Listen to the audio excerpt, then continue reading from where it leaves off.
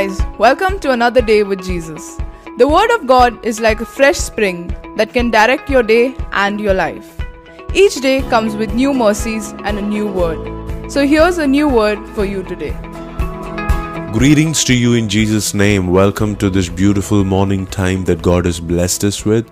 I hope that every day that God gives you, you will give Him back something. You will give Him back your day. You will give Him back your time, your efforts, the resources that God has given you. You would be able to lay down as a sacrifice at the feet of Jesus. That is the whole reason we were created, so that we could live our lives in such a way that it is pleasing to God.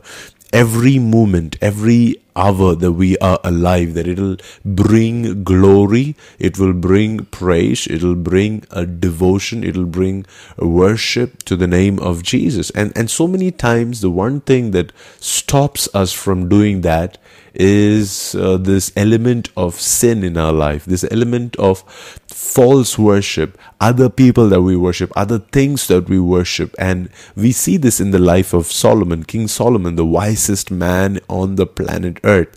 He ended up worshipping idols in his old age. There were so many areas where he compromised. First, he compromised in his love when he started desiring for the wrong things. Then he compromised by insisting his own way. Then he compromised by letting his guard down when he was old. And let's read this verse. This is 1 Kings chapter 11 and verse 6. The Bible says, in this way, Solomon did what was evil in the Lord's sight. He refused to follow the Lord completely, as his father David had done.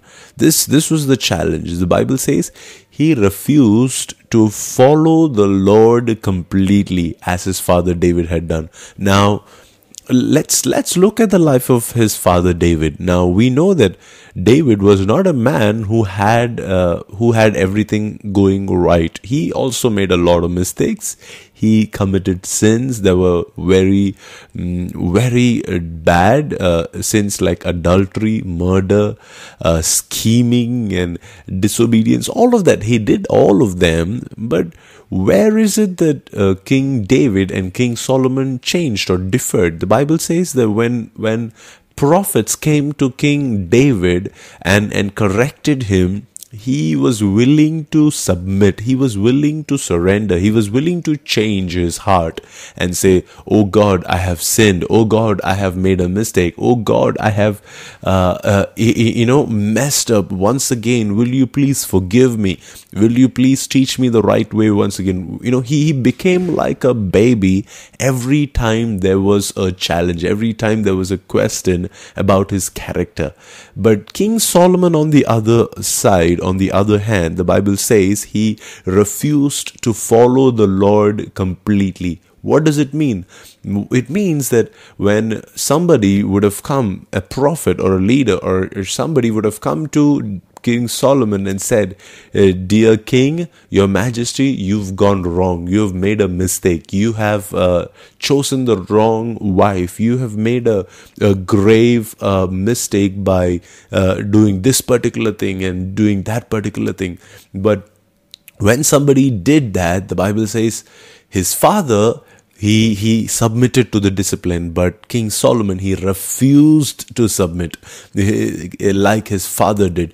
His father was willing to follow the Lord completely, but King Solomon did not follow the Lord completely. In other words, when there was correction, when there was teachings, when there were people who were willing to train him, people who were willing to redirect his steps, he was not willing to submit. Now, that is a grave danger with all the young people in our time, in our day and our time, where we have seen so much of abuse of leadership and authoritative figures that we no longer want to submit to anybody who tells us that we are wrong. If somebody tells us that we are wrong, we want to just do the exact opposite thing of what they have told us. But can I encourage you to do something different in your personal life? Go to your pastor this week and go to your father in the Lord or your earthly parents, whoever it may be, and ask them, tell me one thing that I am doing wrong. Correct me, teach me. I was watching this episode of Sherlock Holmes where Benedict Cumberbatch is an actor, and he goes to his landlord, this landlady, and speaks to her. Generally, he has this great attitude, okay, and he doesn't like to admit that he has attitude, and he doesn't like anybody correcting him. And he goes to his landlady and he asks her this question: do you think that I'm full of myself and I have too much of pride and I have too much of problems? Whenever you feel that I have too much of pride, you don't have to do anything. Just come and say this code word before me, so I get the message. So I get that I have become full of pride and full of myself and very arrogant. Sometimes that's our heart too. We don't like to hear people correcting us. But still, when we are willing to open up to people and say, hey, you know what? Can you let me know when I'm too prideful? Can you let me know when I'm making a wrong mistake? Can you please hold me accountable in the way that I spend my finances? If I'm spending too much on the wrong things, if I'm doing the wrong kind of ministry, wherever I go wrong, will you please, for the sake of the calling that God has for my life, for the sake of the greatness that God has called me for, will you please keep me accountable?